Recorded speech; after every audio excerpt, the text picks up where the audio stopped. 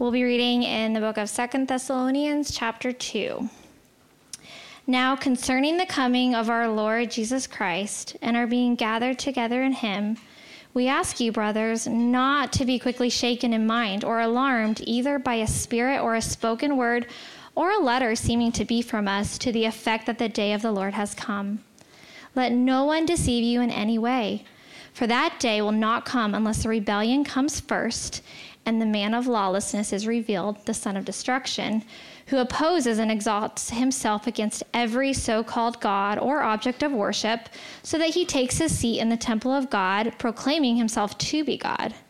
Do you not remember that when I was still with you, I told you these things? And you know what is restraining him now, so that he may be revealed in his time. For the mystery of lawlessness is already at work. Only he who now restrains it will do so until he is out of the way. And then the lawless one will be revealed, whom the Lord Jesus will kill with the breath of his mouth and bring to nothing by the appearance of his coming. The coming of the lawless one is by the activity of Satan, with all power and false signs and wonders, and with all wicked deception for those who are perishing, because they refuse to love the truth and so be saved. Therefore, God sends them a strong delusion so that they may believe what is false, in order that all may be condemned who did not believe the truth, but had pleasure in unrighteousness. But we ought always to give thanks to God for you, brothers beloved by the Lord, because God chose you as the firstfruits to be saved through sanctification by the Spirit and belief in truth. To this he called you through our gospel, so that you may obtain the glory of our Lord Jesus Christ. So then, brothers, stand firm and hold to the traditions that you were taught by us, either by our spoken word or by our letter. Now may our Lord Jesus Christ himself and God our Father, who loved us and gave us eternal comfort and good hope through grace, comfort your hearts and establish them in every good work and word. This is the word of the Lord.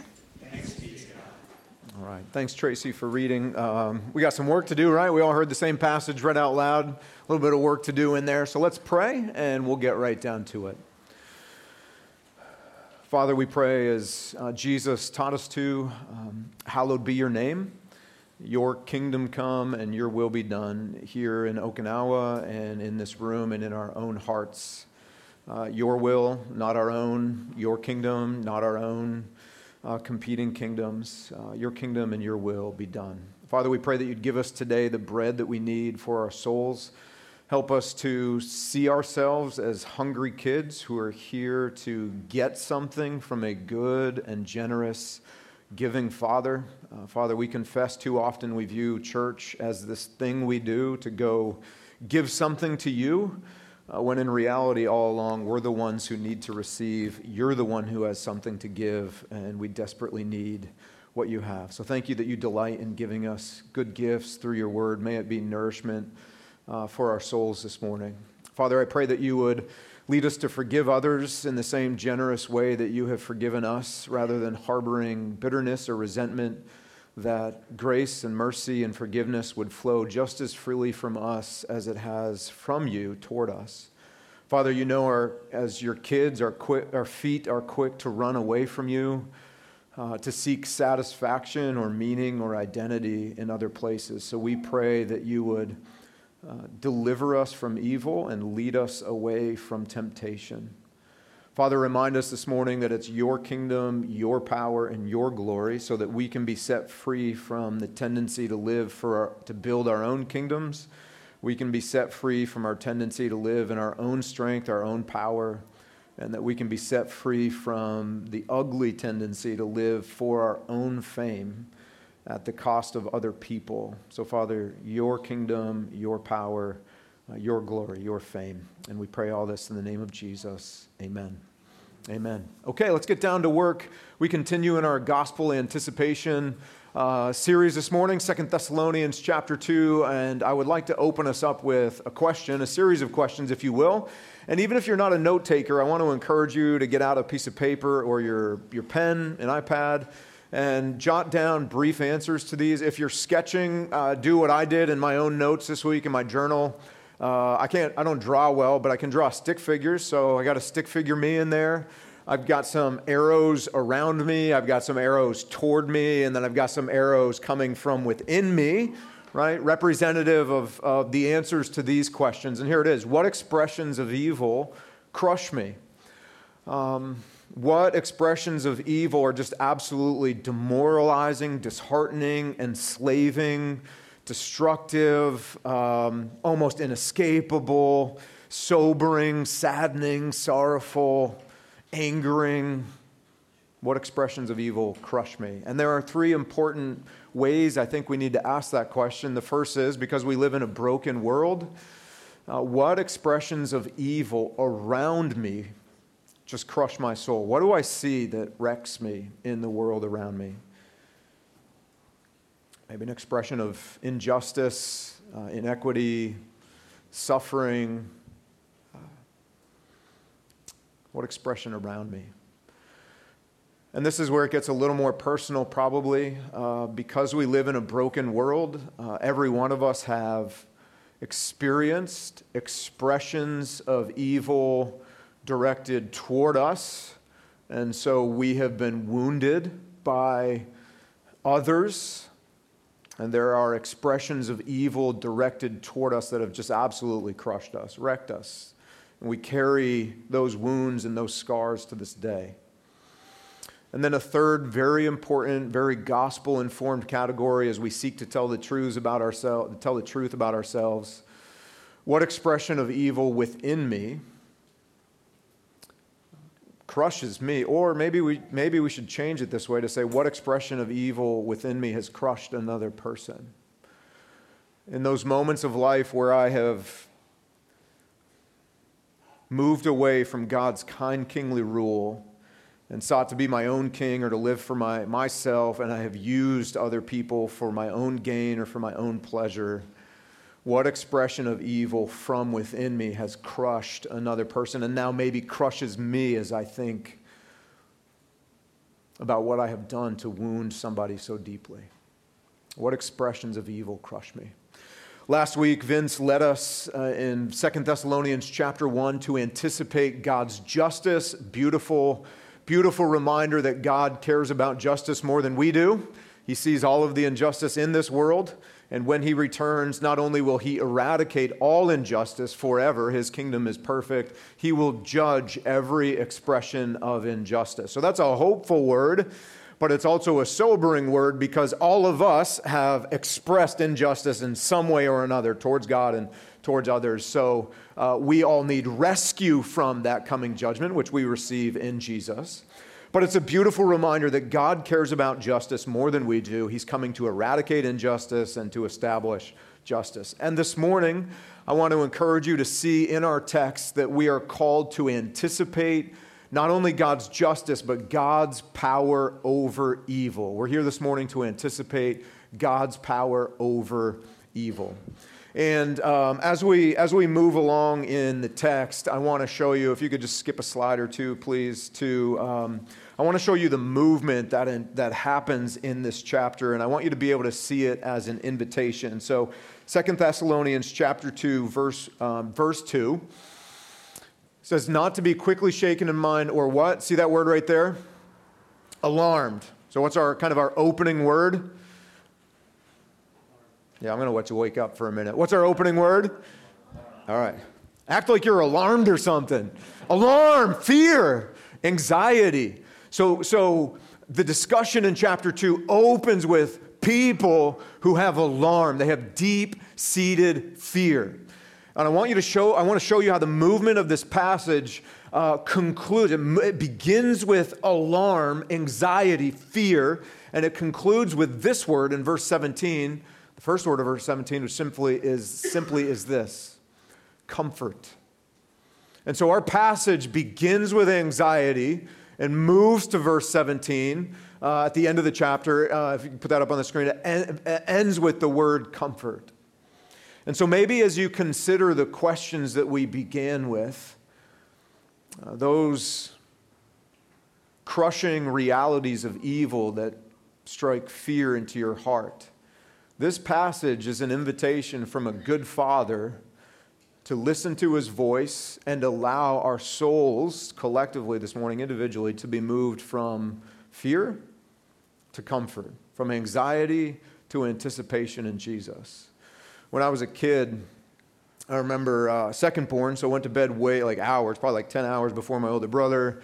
He stayed up, ate ice cream and watched MacGyver with my mom, and I'm in bed for 10 hours before I even fall asleep.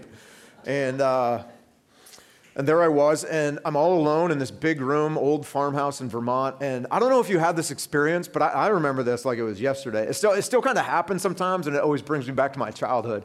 If my eyes were closed and my ears are kind of on the pillow up against the bed, you can hear your own heartbeat, right? And physically you feel it and you hear it.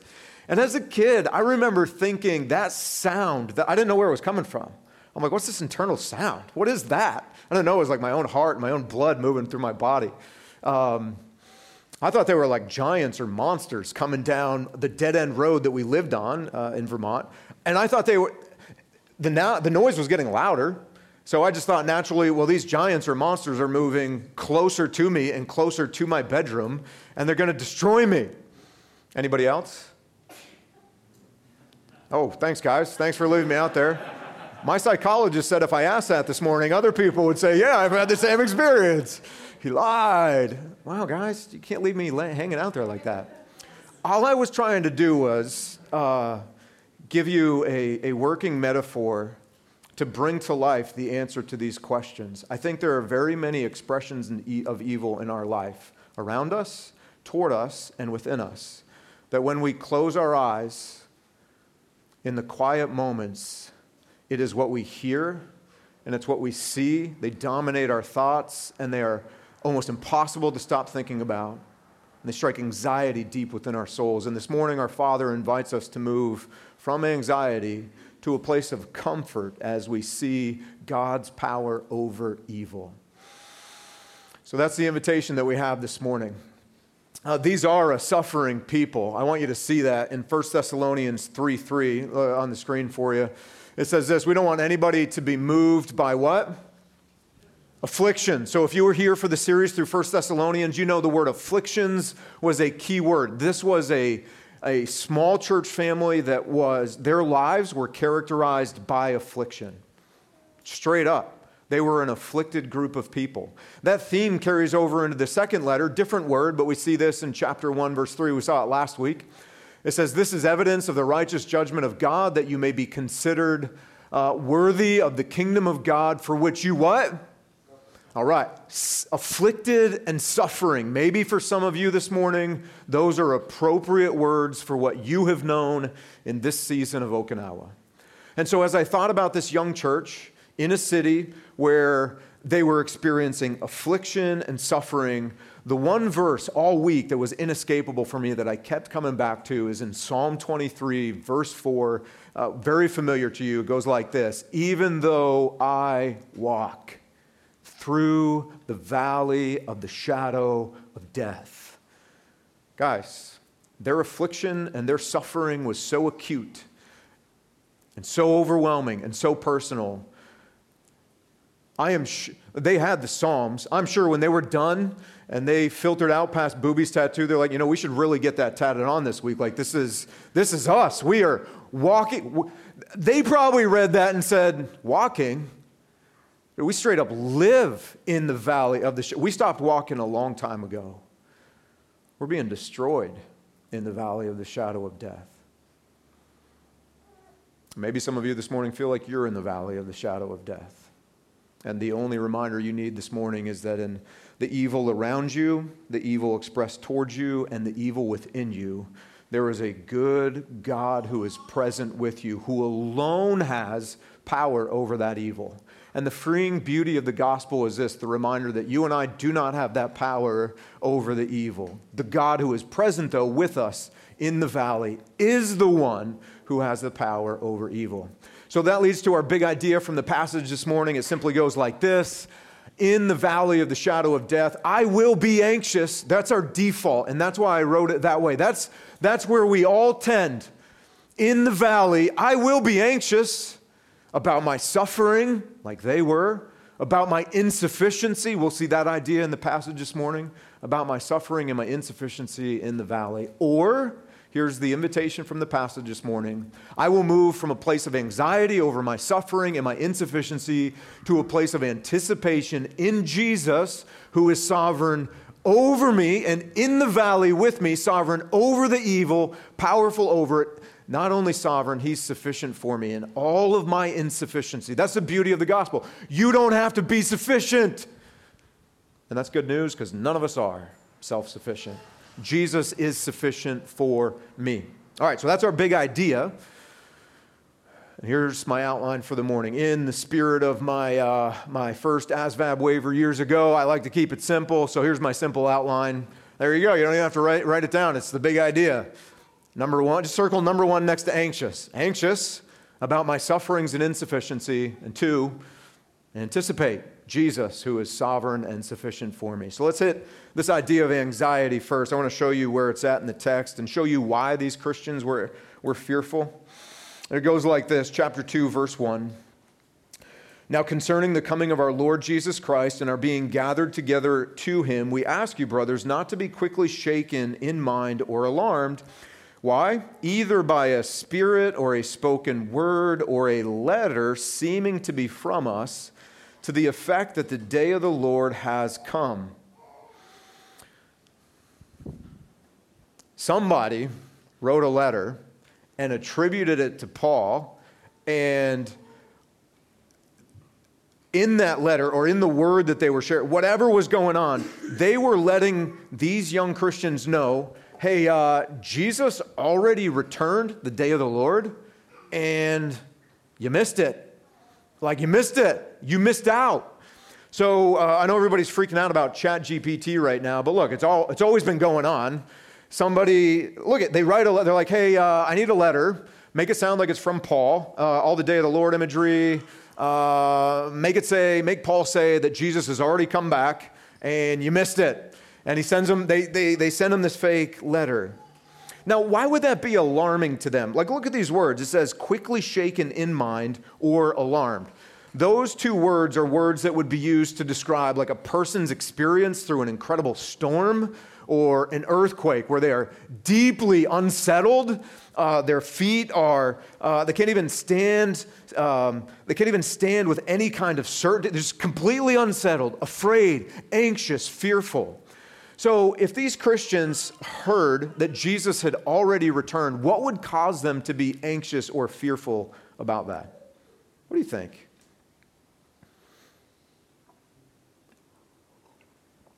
I think two things. One, if we think back to our time in 1 Thessalonians, what did Paul say Jesus would accomplish when he returned? A lot of things, but he said this very specifically.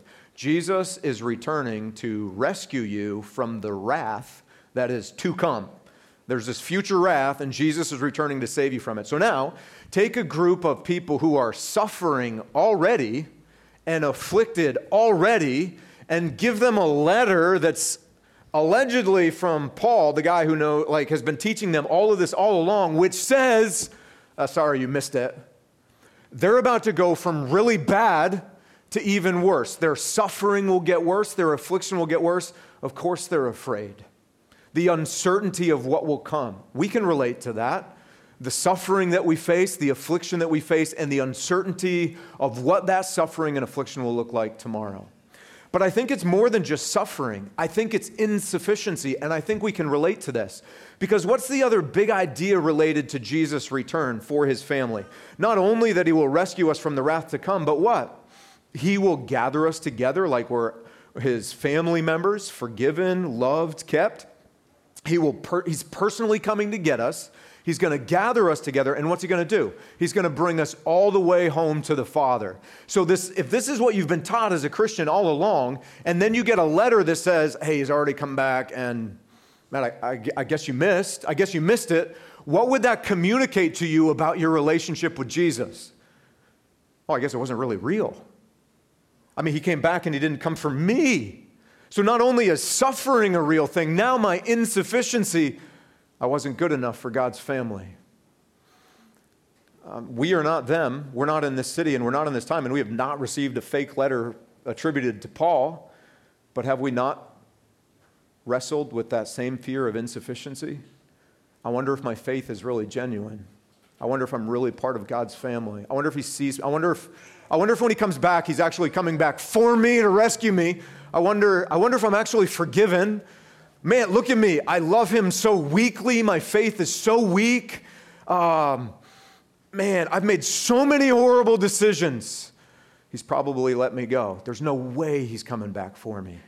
So I think their minds and their hearts are flooded with fear of more suffering and worse suffering, but also incredible insufficiency.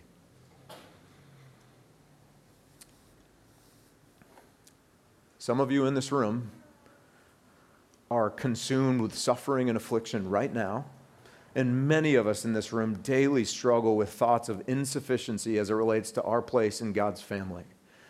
And so if that is you, the good news of the gospel, just like it's good news for me this morning, is what was our opening pattern? What does the chapter begin with? Alarm, anxiety, and how does it conclude? Comfort. So the good news is your Father is not here to crush you with a shame-filled word. How dare you be so self-focused about your suffering and your affliction? If you were a good Christian, you wouldn't be worried about that at all. How dare you be consumed again with thoughts of insufficiency? Don't you believe I love you? Rather, he comes with a gentle word and an invitation to move from anxiety to comfort. So first, Paul, what he's going to do is he's going to dispel their fear by saying, hey, look, there's no way Jesus came back already. The letter's fake. I didn't write it. I didn't send it. It's AI. It's ChatGPT. It's not me. Let me show you why Jesus could not have come back yet. Like there are certain things that need to happen first. We've actually talked about them. He had talked. We'll see that. They had talked about them. So there's no way that it's happened. But guys, here's what I want you to see. Paul is not trying to restore their confidence by giving them a crystal clear timeline that they can map out and chart out and like figure out end time stuff. He is dispelling their fear initially to be like, hey, Jesus couldn't have come back yet because X, Y, Z. But then what he's going to do in the middle of this winding conversation, he wants to anchor our confidence in Jesus alone to show us that even if you were fearful, even if the suffering and affliction increased, even in your doubts about insufficiency, your hope is not in a timeline of end times events. Your hope is in a Jesus who is present with you, who has power over all of these evil things. Let me show you. Let me show you the flow of this. Paul does what Paul does, right? A winding conversation about something over which he's very passionate. But here it is, verse 3. Don't let anyone deceive you in any way, for the day will not come. That's just his way of saying, hey, relax. You didn't miss Jesus' return. The day won't come unless something called the rebellion comes first, and the man of lawlessness is revealed. This man of lawlessness is also known as the son of destruction. So Paul's saying, look, Jesus couldn't have come back. Two things have to happen before he does, and here they are. We got to have this thing called the rebellion. Now, we don't know exactly what that rebellion is. The rebellion, the word in the Greek is the word we get for apostasy. Apostasy simply means there are a bunch of people or a person that have a stated belief in the truth, and they deviate or wander away or fall away. They let it go. They move away from that belief. So that would lead many people to believe that there is an apostasy that's still future, where many people who call themselves Christians and gather with the church will walk away from the truth of the gospel and embrace a gospel substitute and turn away from Jesus. So that's possible, but it's also true that this word culturally, apostasy, it was used to talk about political rebellions, military rebellions, any kind of falling away. So Paul's not writing to give us a whole bunch of clues so we can nail all of this stuff down. What exactly is the rebellion? Who rebels? It's a conversation that he's had with them already, and the little glimpse that we get into the conversation is enough to say, all right, Jesus has not returned yet. There's this rebellion that's still future. And also, there's going to be a revealing of somebody who is called the man of lawlessness, the son of destruction. The man of lawlessness or the son of destruction. And Paul said he's He's not here yet. Now again, Paul's not giving enough clues for us to try to figure out who the man of lawlessness is, to name them, who the son of destruction is. He's giving us a glimpse into his character and what he is going to do. Some of us, maybe you can relate to this, you grew up in circles of Christianity where we confidently asserted past historical figures were this person. So the man of lawlessness, it would be safe to say, is the same figure that John would refer to as the Antichrist. And so we would look back at history and be like, well, this person, that person, Hitler, on and on and on. Or even worse, growing up, I remember in the 90s, like this was kind of how my circles would operate, like politically. Like there would be a favorite politician among our church family. And so clearly that person's opponent or their platform, like, well, they're the Antichrist. Like, you can't be a real Christian and vote for X, right? So Christians historically have taken this to all kinds of unhealthy places. And Paul's not working to give us so accurate a description that we can hang this title on somebody that we disagree with or don't like. But I want to show you what he says he's going to do. And this nickname here really matters, the son of destruction. Whoever this person is has that name for two reasons. First of all, this person is going to destroy a lot of people. And secondly, the fate of this person, as we will see in this passage, is a fate of destruction. Let's look in verse 4. The son of destruction opposes and exalts himself against every so-called God or object of worship, so that he takes his seat in the temple of God, proclaiming himself to be God. So this son of lawlessness, the man of lawlessness, the son of destruction, it's not just that they're opposed to the one true God, that they're opposed to Jesus. This man of lawlessness is opposed to any religious expression, any devotion, any worship by any human not directed at himself. So he opposes and exalts himself against every so-called God or object of worship. And in so doing, he takes his seat in the temple of God, proclaiming himself to be God. So there's another piece of the passage that we're not entirely sure. We don't exactly know what it means, where it says he will take his seat in the temple of God. Well, so for the Jewish people, their temple, like now it's destroyed. So if this man of lawlessness would take his seat in the temple, it would need to be rebuilt, which some Christians take it that way. There's going to be a future rebuilding of the temple. Man of lawlessness is going to sit himself there. Some people look at history and say, well, there have been people who have been very anti-Christ, who have desecrated God's temple. Maybe it's been historically fulfilled. I understand it this way. I would view temple metaphorically or representative symbolically for the people of God. So if the man of lawlessness is going to oppose God and anyone who worships God, to take a seat in his temple would be another way of saying that this person is going to take a seat of authority or a position of authority right in the middle of God's people, right there in the temple of God, and proclaim himself to be God. We see in verse 6, hey, you know what is restraining him now? He's not here yet. He's being restrained. There is a what restraining him. He's going to be revealed in his time, but now is not his time. Verse 7, for the mystery of lawlessness is already at work. Only he who now restrains it will do so until he is out of the way. So someone is restraining the man of lawlessness through something so that he cannot have been revealed yet. Paul doesn't tell us who is restraining him or what is restraining him. But he does say in verse 7, the mystery of lawlessness is already at work. We know that, don't we? The mystery of lawlessness. Now, when the New Testament uses that word mystery, it's not to suggest to you, here's this mysterious thing that you've got to figure out. It's to say there's something that was previously unknown that has been made clear for us through God's revelation.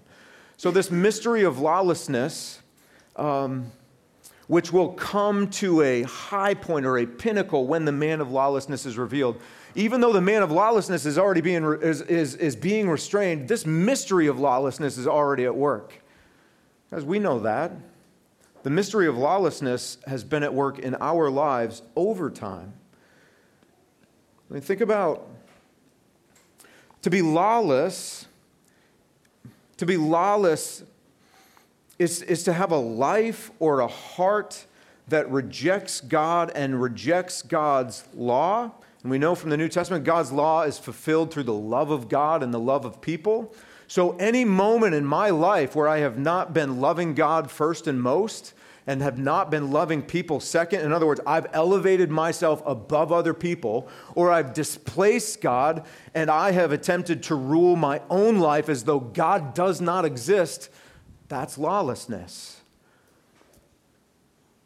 All the thoughts I think that I would be ashamed to have expressed out loud, all those feelings in my heart that none of you in this room know that I have, all of the dark places in your heart, in your mind, in your soul, all the darkness in our world. It says the mystery of lawlessness is already at work.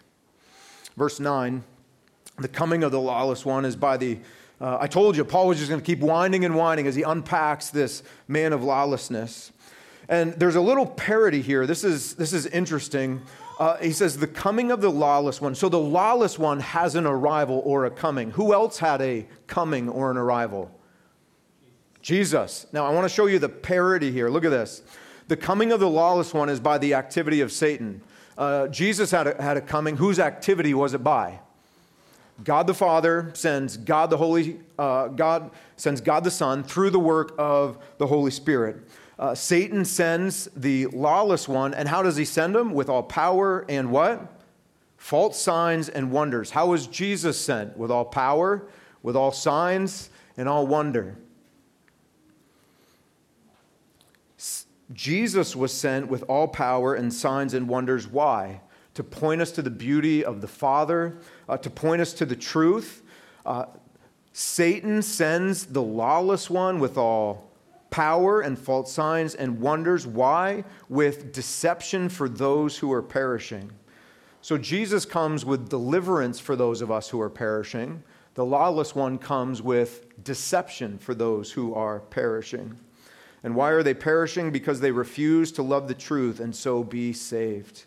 Therefore, God sends them a strong delusion so that they may believe what is false, in order that all may be condemned who what?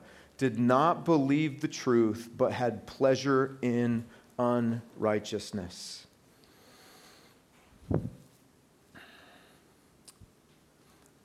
That's a sobering word. What was the source of the condemnation for those who were perishing right there, and how he describes them? How does he finish up right there? What's he say? In order that all may be condemned who did not believe the truth, but had pleasure in unrighteousness. Let me ask you a question. Are you like me in that you have ever taken pleasure in unrighteousness? Unrighteousness would be any desire, action which is out of step or out from underneath God's kind, kingly rule over my life. I displace God.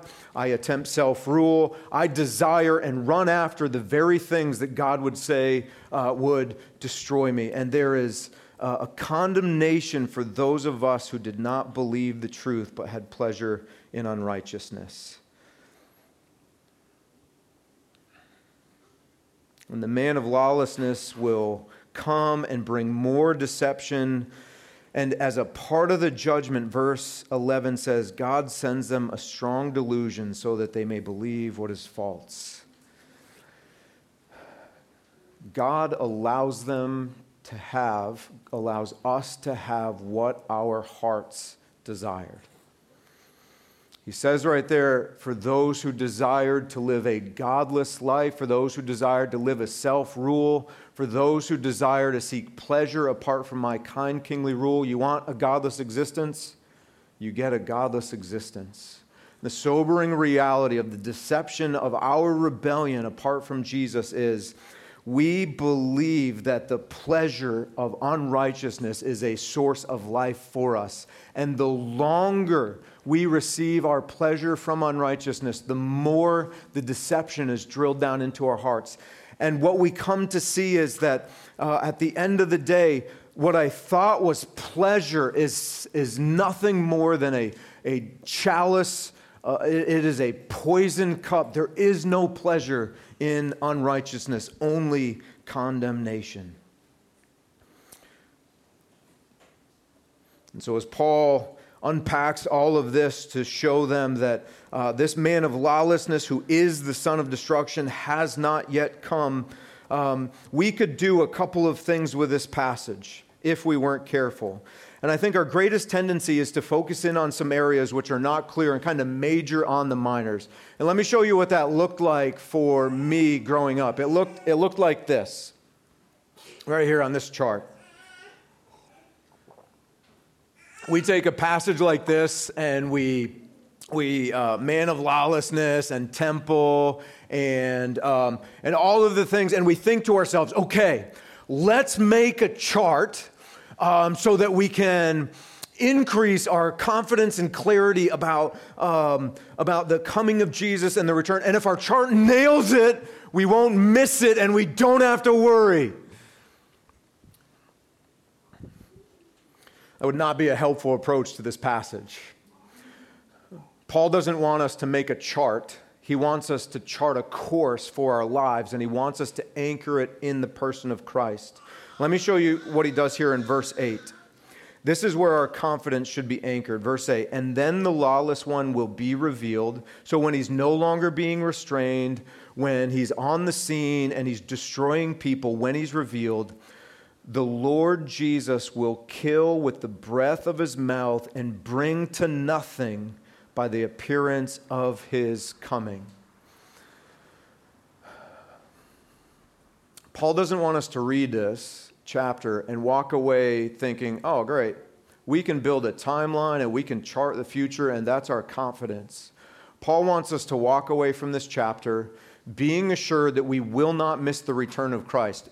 Everything he describes there is global and obvious. Nobody will miss it. He wants us to walk away from this chapter with a confidence that is deeply anchored in Christ, a Christ who is going to descend from heaven and with the word of his mouth kill the man of lawlessness. And then what does it say? Bring to nothing. Bring to nothing. That's our confidence in the valley. Jesus will descend into the valley. He will kill the man of lawlessness. Think about the power of the word of his mouth. What did Jesus, we think about all the way back to Genesis 1:1. In the beginning. And what did he do to create? Let there be light. God speaks and there is life. And God's voice is so powerful that he comes in judgment and speaks a word and the man of lawlessness dies. But what dies with him? What is undone? Look at this. This is our hope right here in verse 8. Jesus brings to nothing this man and all of his work. Why is that good news? Let's go back to our original question. What expression of evil crushes me? What expression of evil around me? What expression of evil expressed toward me? What expression of evil that has come from within me towards other people? The good news of the gospel is that Jesus in his return will not only kill the man of lawlessness, he will undo all that evil has done. Jesus has power over all evil. Why is that very good news for us on a personal level? Well, expressions of evil have absolutely wrecked our souls, and we have no ability in and of ourselves to bring the restoration that we need. Who will undo what evil has done? Jesus will. And here's why that word gets even better. Here's where we just need to sit with that honestly. What if we wrote down names in answer to the question, who have I crushed with my own evil? And then what if we ask the follow-on question, what can I do to restore the people that I have wounded? Apart from confessing my sin and offering a sincere, heartfelt apology, can I actually do anything to restore the soul of a person I have wounded? I need Jesus to return and not only restore my soul in the valley, but restore the souls of people in the valley that I'm responsible for wounding. And that's the good news in Jesus' return. Paul encourages us to anchor our confidence in a Jesus who is powerful over all evil, not just the evil expressed towards us, but fam, the evil expressed from my heart to other people. And so Paul then invites us to move towards anticipation in this Jesus. So let's consider anticipation as we close. And let's do that by looking at Psalm 23, verse 4 again. Psalm 23, verse 4 goes like this. Even though I walk through the valley of the shadow of death. But actually, hey, who grew up King James? How does it actually start? Yeah, I never understood that. Like, yay! Though I walk through the valley of the shadow. Like, what are we celebrating for? I'm in the valley of the shadow of death. I didn't realize it wasn't a celebratory word, but yea, though I walk. Even's much better. That's a real upgrade. Even though I walk through the valley of the shadow of death, I will fear no evil.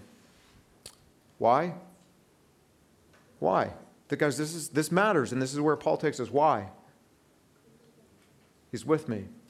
So let's leave this on the screen for a moment. Do we get rid of our fear because there isn't actually a valley? No, there's a valley. There's a valley. And there are two unhealthy tendencies in Christianity. Some of our Christian expression has been like, there's no valley. It's all a matter of perspective. What's wrong with you? Just change the way you think. It's all good.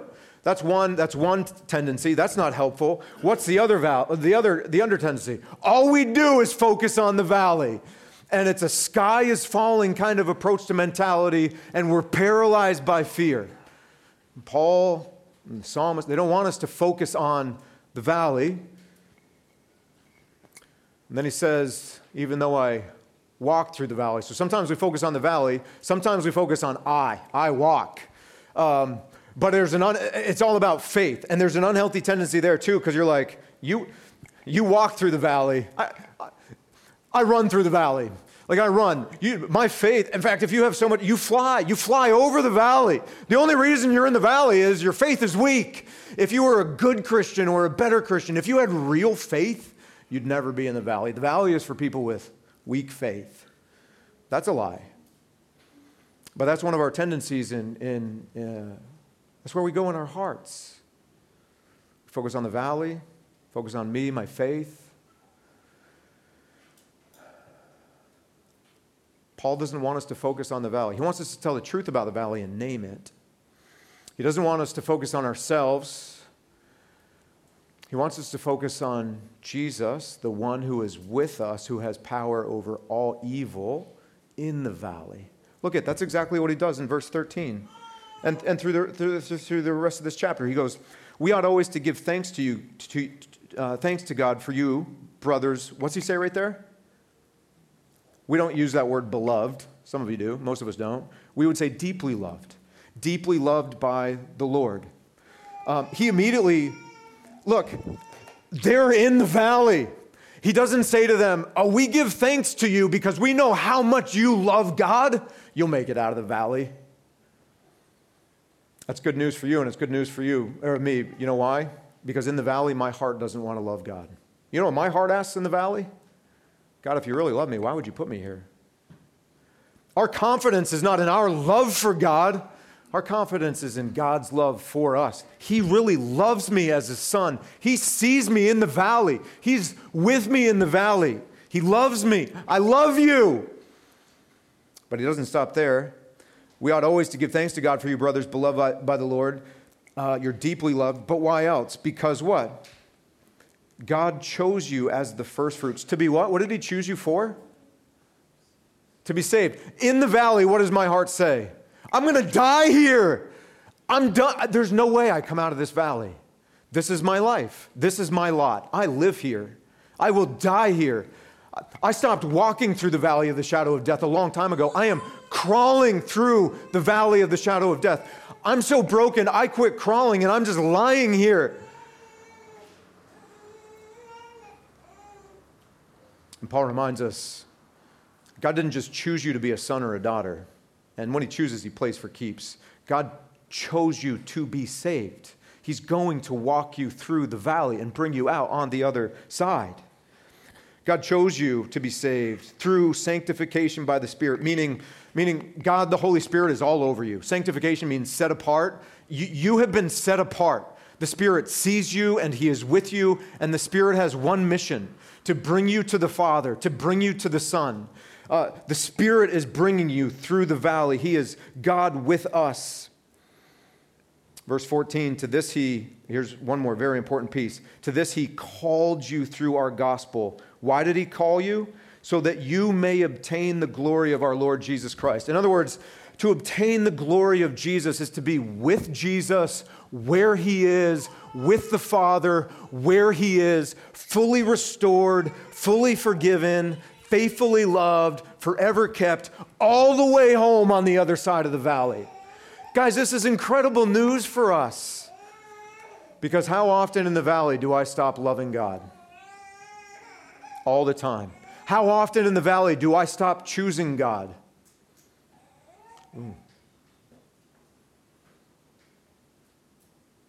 How often in the valley do I lose my way and lose sight of God the Father? All the time. I get lost in the valley.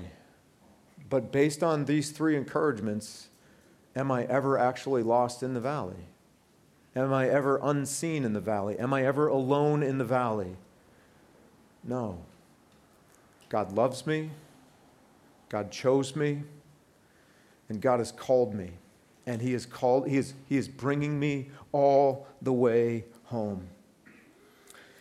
We need to wrap this up.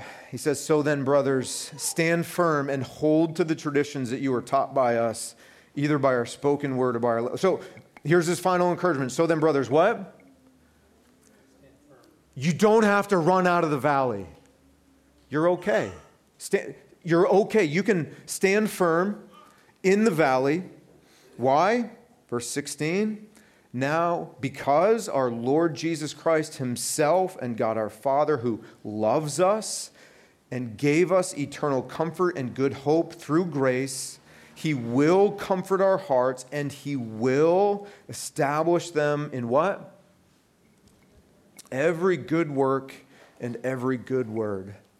Let's just think about that for a moment as we close. I have been established, that is, I've been set on safe ground because of the good word and the good works of Jesus. And so I can stand firm in the valley because I know He loves me, He's chosen me, and He's called me, and He's bringing me all the way home. But He doesn't want me just to be established in His good words and His good works.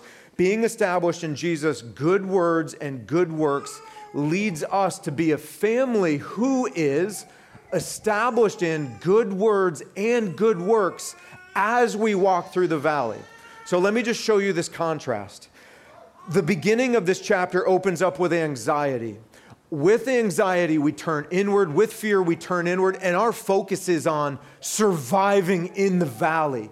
And we begin to think of the valley as our home. We live here. And if the valley is our home and we're focused on surviving, the only thing we can do is we become preppers. We become preppers. We have to survive.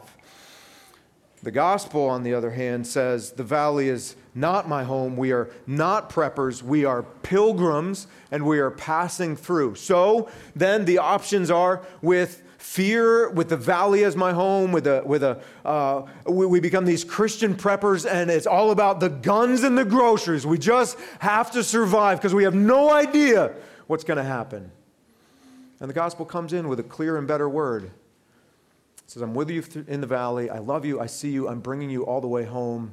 And that gives our hearts a freedom to move from survival to serving other people in the valley. So rather than guns and groceries, we are giving good words and good works to others who are in the valley with us. Good words and good works.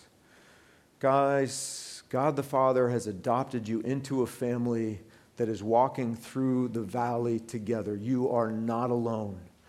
And then I just want to affirm you as a family. I see you day in and day out giving good words and good works to others who are in the valley. We walk together. We are kept together by God the Father, and we will go home together through his preserving work. The team's going to come and lead us in response, and as they come, let's consider that question again. What evil around me? What evil toward me?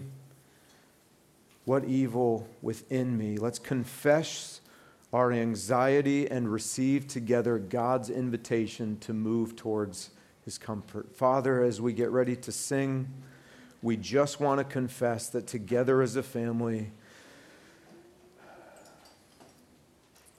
we are in the valley, we are walking through the valley of the shadow of death, and we do fear evil. And Father, I pray that you in my own heart and in the hearts of my brothers and sisters in here would replace anxiety over evil with anticipation of the one, Jesus, who has power over all evil and will undo what that evil has done when he returns. And we pray this in Jesus' name. Amen.